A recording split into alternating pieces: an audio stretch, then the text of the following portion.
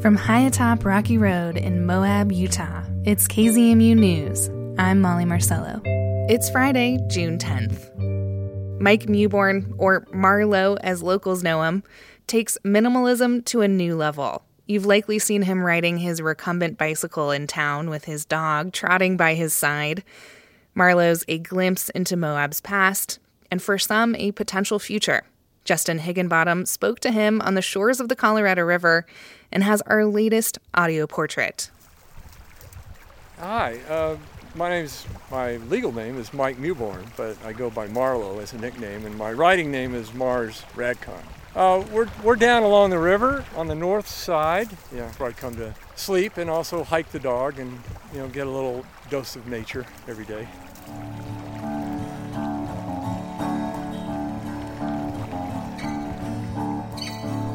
I read Ed Abbey back in the 70s and hitched up here in the 80s to check it out. I hitched up here from Tucson, and it was a crazy scene in those days. It was all dispersed camping along the river. There was no regulation and no established campsites. It was just one massive party basically on both banks of the river. It was too much for me. I stayed 2 nights. I didn't get any sleep, and I went back to town. And just to give an idea of what a sleepy little town Moab was then, I was able to pitch my tent kind of where the 7-Eleven is, right off the main street, and just basically camp there for 4 or 5 days with no trouble, or no one even noticed. I don't think that's how it was in those days. I don't own a car. The last car I owned was a Ford Pinto, so that gives you an idea how long ago that. I think I sold that car in 1980 and haven't owned a car since. So I had read something about that your life might be better if you didn't have a car. That was actually part of the conversation amongst youth culture back in the late 70s or in the 70s. We actually debated the validity of a private automobile ownership. We just kind of thought maybe that wasn't such a good thing. Nobody talks that way anymore. And now there's an environmental component. I just don't think cars are a good idea. They say that transportation contributes quite a bit to carbon and climate change, and I don't know. That's not the real reason. It's just life is better without a car. It forces me to exert myself physically and be more in the environment and subject to weather and terrain, and that's just the old authenticities that people used to always live with. I'm better off if I just have those in my day-to-day existence. I don't really like to live indoors either, and that's mainly a personal choice. I just do better if I'm camping and sleeping outdoors. If I have a box to be depressed in, I will be depressed in that box. I can still be depressed, but living outdoors, I can still get up and have a productive day and not just read and drink coffee and be depressed.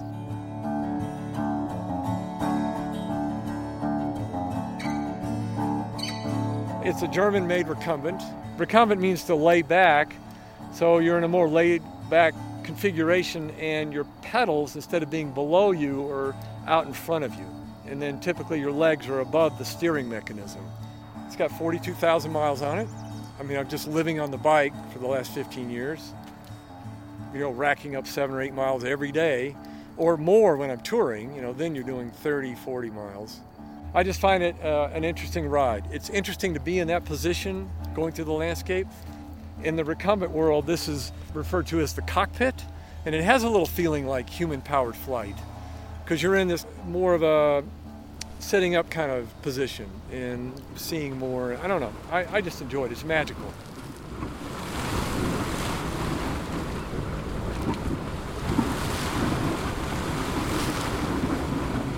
When I was in my 20s, I worked in Yellowstone just for the concession. I was there to backpack, so it didn't really matter. I washed pots or bussed tables. It didn't really matter what I did. In those days, if you manipulated your schedule, you could get 3 nights every week in the backcountry.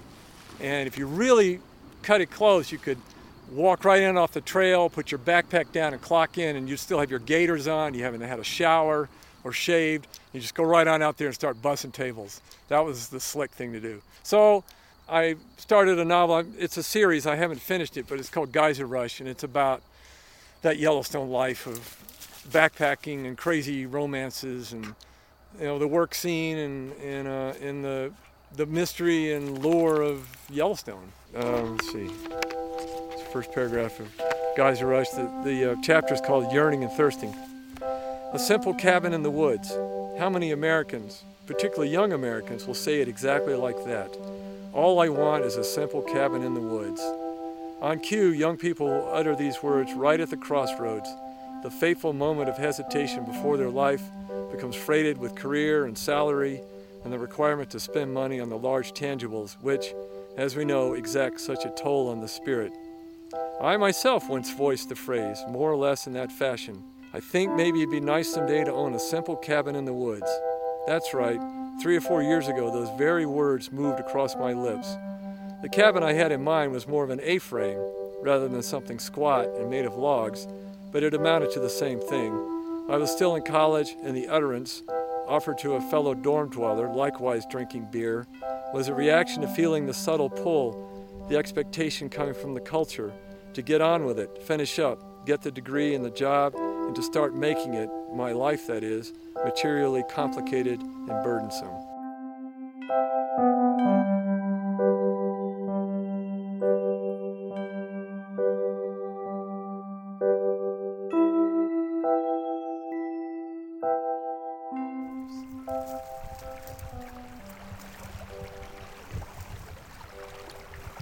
Usually wake up here in the camp I'm usually awake by 8, sometimes it's early 7. The dog knows not to go outside until we've had some coffee. First stop is the storage unit where I offload all the camping gear. Because that just 50 pounds right away, right off the load. Every day, if I don't sort of patch and mend and work on the bike and maintenance things, it's the only way I can kind of keep it all kind of running. And I'm always behind. There's always something. For instance, I started putting a patch on this tent pole bag and I had to quit and I just had to leave it like that.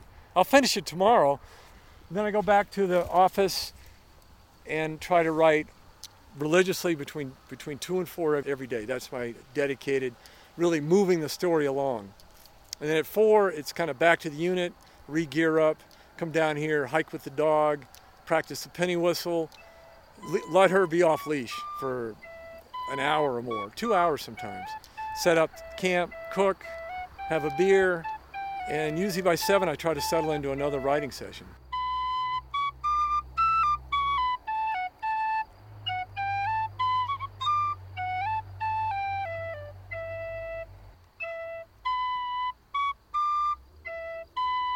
Ed Abbey played one, and I think I read that somewhere, and I thought I'd try it. And there's sheet music, and it's a formalized instrument. It's 2 octaves and half notes, and makes a good little traveling instrument because it's light, it's durable. Now I have 5 titles out there. Would like to think I can write a book a year or put out a book a year. In my current, it's all I do now. I don't have a day job. I mean, I volunteer some in town, but this is my main focus, is the writing. I sort of often say my life seems to revolve around 3 things: my dog, my bike, and my laptop. I mean, I have friends and I volunteer. I do some other things because you need some social life and a love life. But yeah, those 3 things are what my existence orbits around. And that's the way I want it. I want to just keep going till I can't do it anymore. I'm, just determined that way.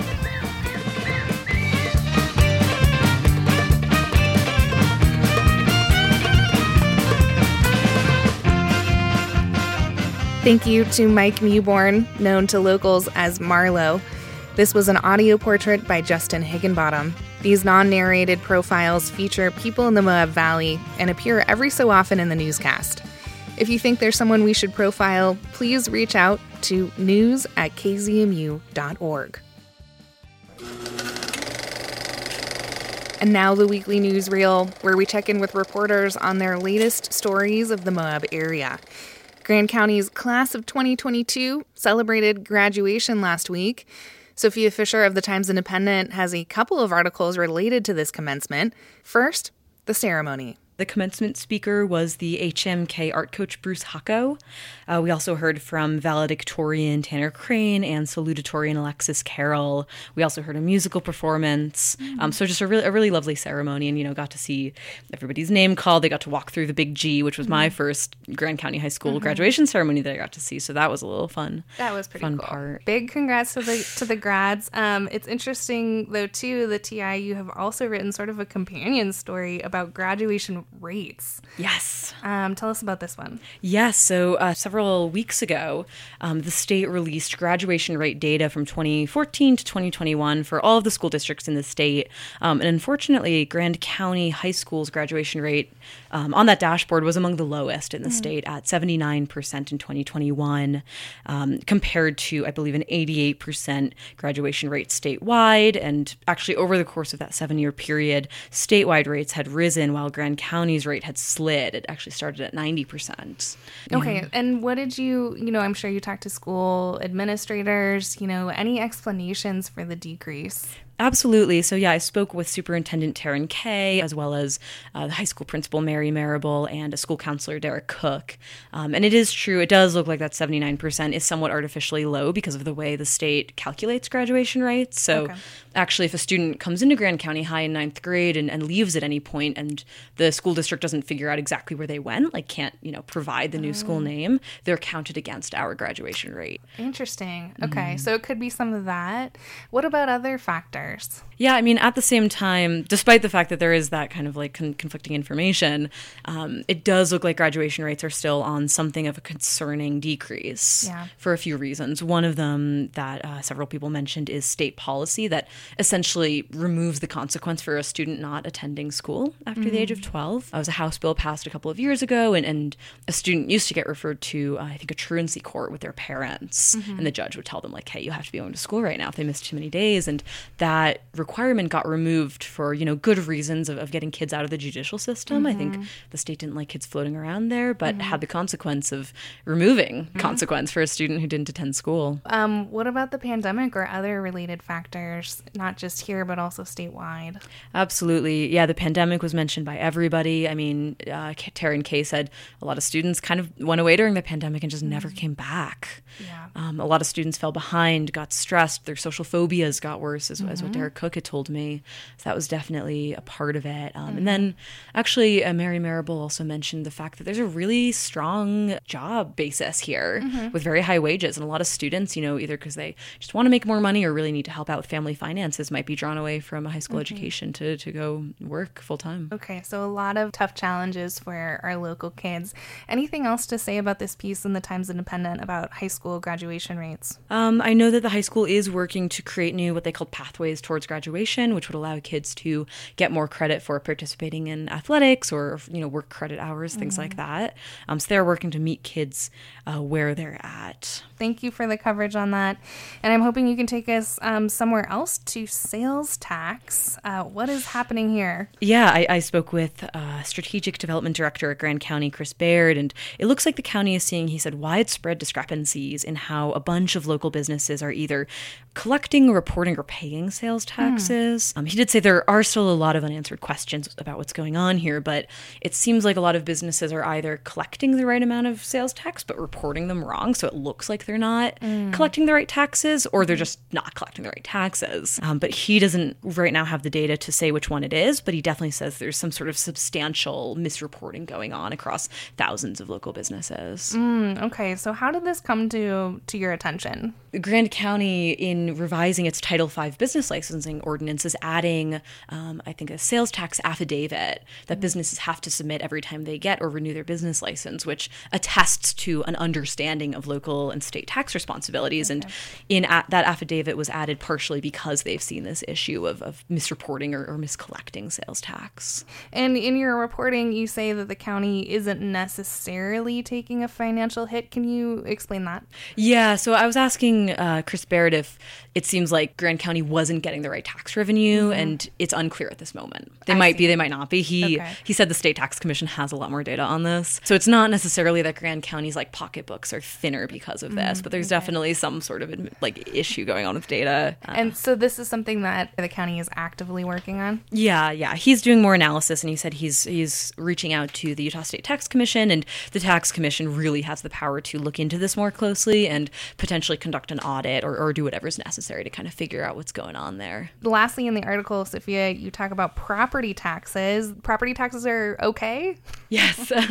So Chris Kaufman, who is the treasurer for Grand County, gave a presentation Tuesday to the Grand County Commission. So this is another county tax story, but not related to sales tax. I see. Okay. And the good news from there is that the collection rate of real property taxes reached an all-time high last year of 97.4%. That is pretty high. And in terms of the why should we care message, sure. Actually when collection rates increase, so the collection rate is really just the proportion of taxes charged that the county actually gets, that people submit. And the higher that rate gets, the lower tax rates actually get.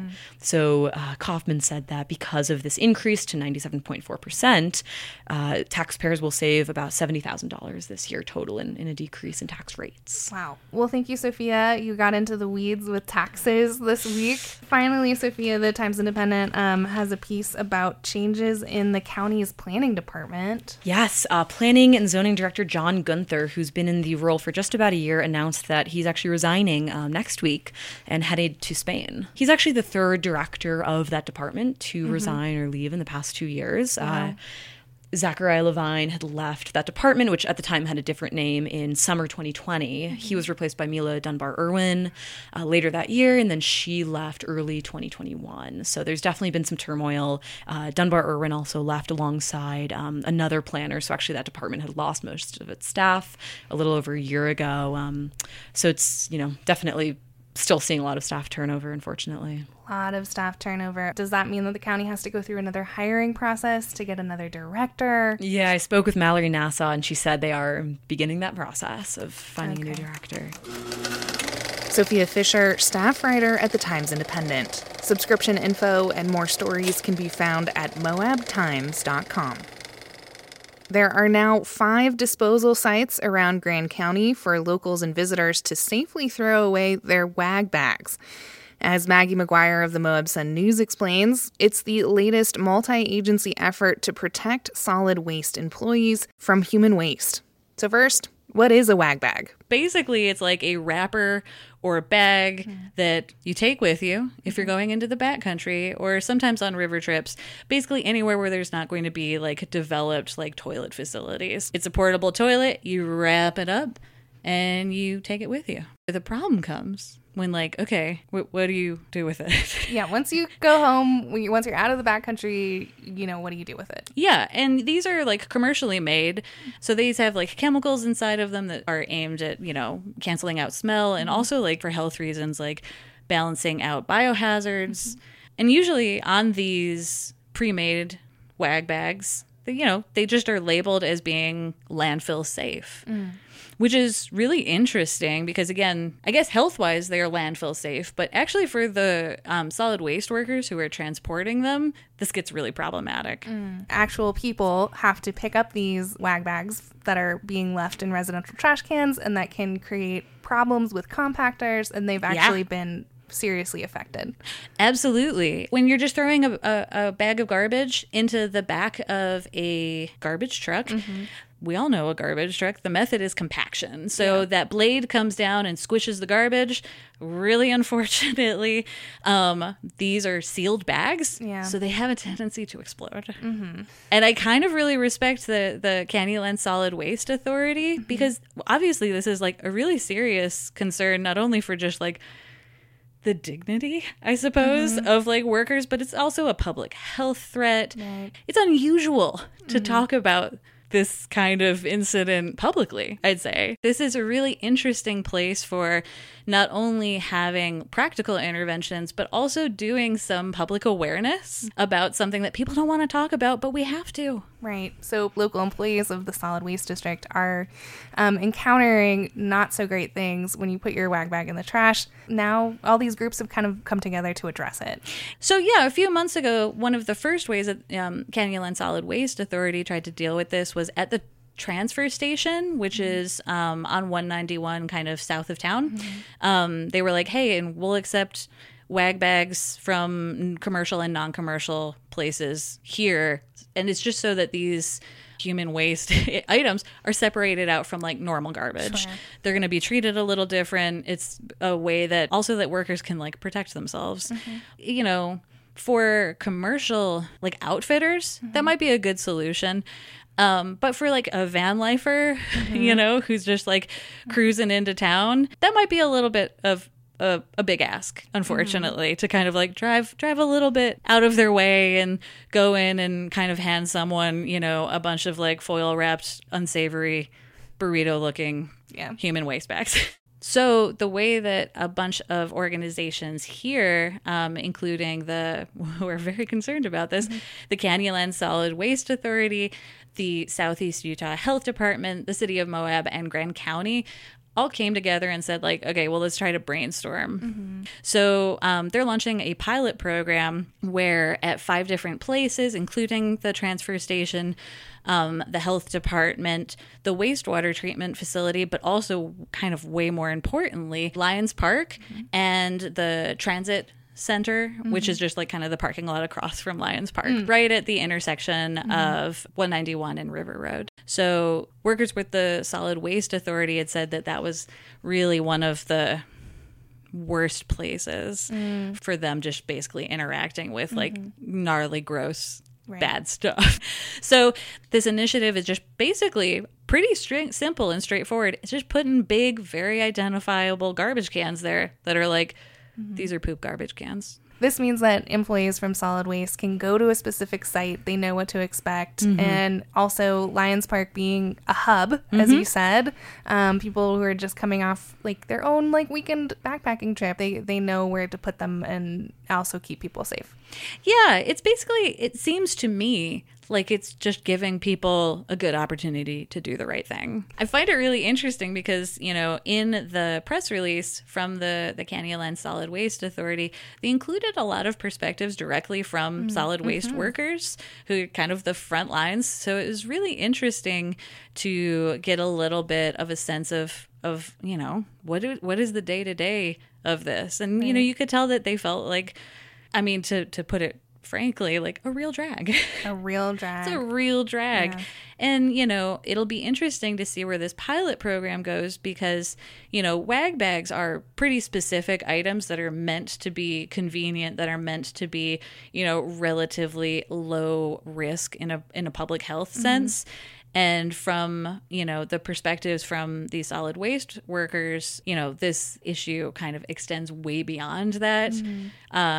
It just sounds a little bit like, you know, with the amount of travelers that we have here, it's another interesting way that you see like high rates of visitation sort of unexpectedly impact areas of our society and, you know, workers in our society that you wouldn't necessarily think of first. Well, there's more on this issue in the Moab Sun News this week. You have another article I'm hoping you can highlight related to special event permits in the county. What's going on with special events? This is an issue that the county has talked about for a long time. Yeah. So the special events permitting process used to be really focused on sort of the practical aspects of event promotion. But, you know, now that Moab's getting more attention and there's a lot of out-of-town events that aren't even necessarily directed at folks who live here, you know, this isn't exactly like, you know, a homecoming parade or something like that. Right. Sometimes these are very large commercial events. So a couple years ago, the county commission, you know, kind of noticed this was like causing a little bit of friction and decided to sort of bring that special events approval process a little bit closer to the purview of the county commission for a few different reasons. But basically they wanted to get more involved and be able to view these events not only through like, hey, is this, you know, practical? What's the time? What's the date? You know, kind of doing these like simple box checking, But they also wanted to, evaluate whether these events were going to be compatible with the location. These are, again, sometimes larger events than would have happened in Moab, 10, 15 years ago. Obviously, noise is a continual conversation right now in Moab. And also, basically community benefit as well. So they wanted to put it through a more fine and frankly a little bit of a subjective filter, which is all well and good, except that county staff is now reminding them that, there does have to be a form or a way of evaluating that, or what do we mean when we say community benefit? And so it's interesting hearing the commission, kind of try to narrow that down and nail it down. Like I say, these are things that are inherently subjective, but that doesn't mean that you can't put at least a broad lasso around them. So this is creating, if I'm understanding correctly, this is creating sort of a rubric around this. How does this event bring us community benefit? And being able to tick those boxes, whatever they are. Yeah. So basically right now, organizers have to spend a lot of time completing an application before it even goes in front of the commission. And then the commission could theoretically say well, we didn't like the location, or we're concerned about noise levels. And it can feel to the organizers they kind of have to go back to the beginning, to square one, after they've already invested a good deal of time and effort in putting these applications in place. And it seems like county staff is just suggesting let's front load some of that into the application process. I think special events, not only in Grant County, but in Moab proper, this is going to be an ongoing conversation. And before you go, Maggie, the Moab Sun News also has a fun community article about a fiddler. Yeah. Do you ever where you're walking and you just see one of the many, many community billboards and there's a flyer for an event and you're oh, that one's good. Maybe I'm revealing a lot about myself personally. This one's in my niche, where it is a fiddling poet from Alaska will come and, I guess, poetize and fiddleize at Grant County Public Library on June 16th. So the Grant County Public Library, I know they've had author events and speaking events, poetry stuff. So this is, and they've had music. So this is combining words and music. Yeah. This wandering fiddler, his name is Ken Waldman. He's coming here partially because he's on a little bit of a book tour. So he'll be fiddling, he'll be reading poetry, and he's also going to be reading excerpts from his new book, which is called Now Entering Alaska Time. And again, I can feel some people out there, these combination of keywords are oh yeah, I'm going to go to that. And you're my people. Maggie McGuire, editor at the Moab Sun News. Subscription info and more stories can be found at moabsunnews.com. That's it for the weekly newsreel, where we check in with reporters on their latest stories of the Moab area. You can find the pieces that were mentioned today in the show notes at our website, kzmu.org, or wherever you listen to the KZMU News podcast. As always, thanks for tuning in and supporting KZMU, community-powered radio.